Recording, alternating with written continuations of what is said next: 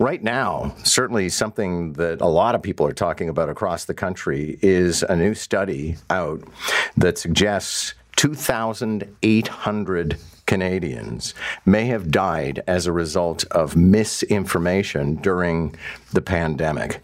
That makes things all the more real when you consider, some people I think that vaccine misinformation is shenanigans. Well, it's not shenanigans if 2,800 people died because you distributed bogus garbage information. One of the authors of this study is Stephan Lewandowsky, who joins us now. Good morning, sir. Good morning. Thanks for having me.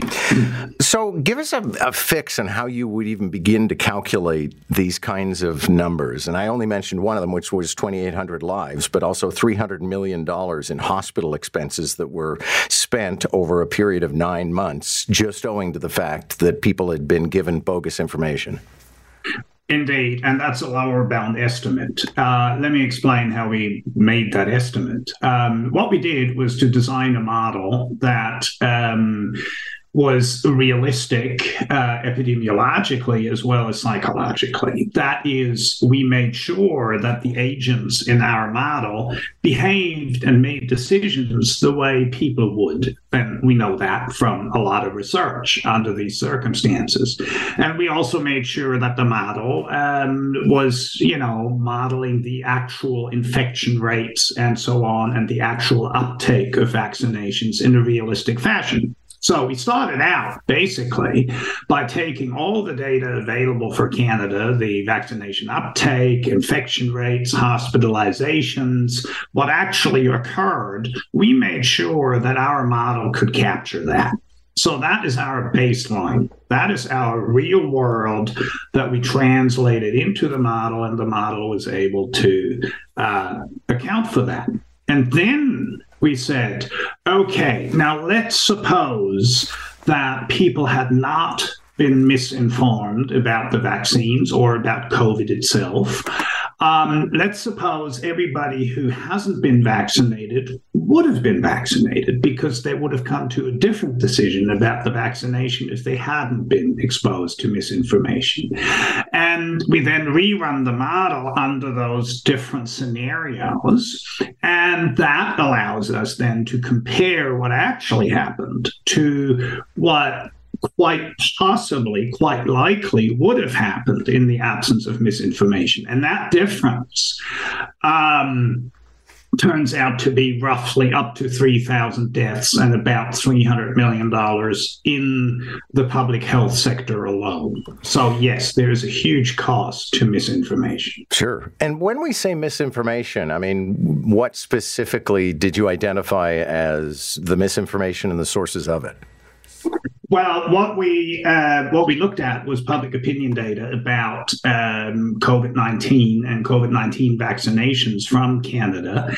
And, we found that there is a relatively small number of people, but nonetheless, a significant number of people, about 2 million Canadians who refuse to get vaccinated, and another 2 million thereabouts who are very reluctant to get vaccinated. And it turns out that those people believe either that COVID-19 is a hoax, or that it is exaggerated, or they believe that the government is covering up side effects of the vaccines. Now, both of those things are wrong. We know a lot about the vaccines and how safe they are, and there's no cover-up whatsoever. And clearly, COVID is a very nasty disease that you don't want to have. So those were the two things, the two big items of misinformation that jump out of opinion polls. And we knew how many people were susceptible to that. So we were able to translate that in the model into scenarios where that misinformation didn't exist. And one last question for you. I just wonder how it is for you. I mean, I'm actually looking at my Twitter feed right now. There's a guy named Dr. Asim Malhotra, who you may be familiar with, cardiologist in the UK who promotes misinformation, Simon Gold, Dr. Mercola.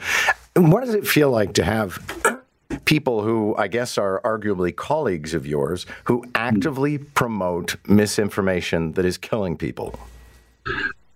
Well, I'm not terribly happy about it, to be perfectly honest. I think it is unethical because what it is doing is to deny the public the right to be accurately informed about the risks they're facing.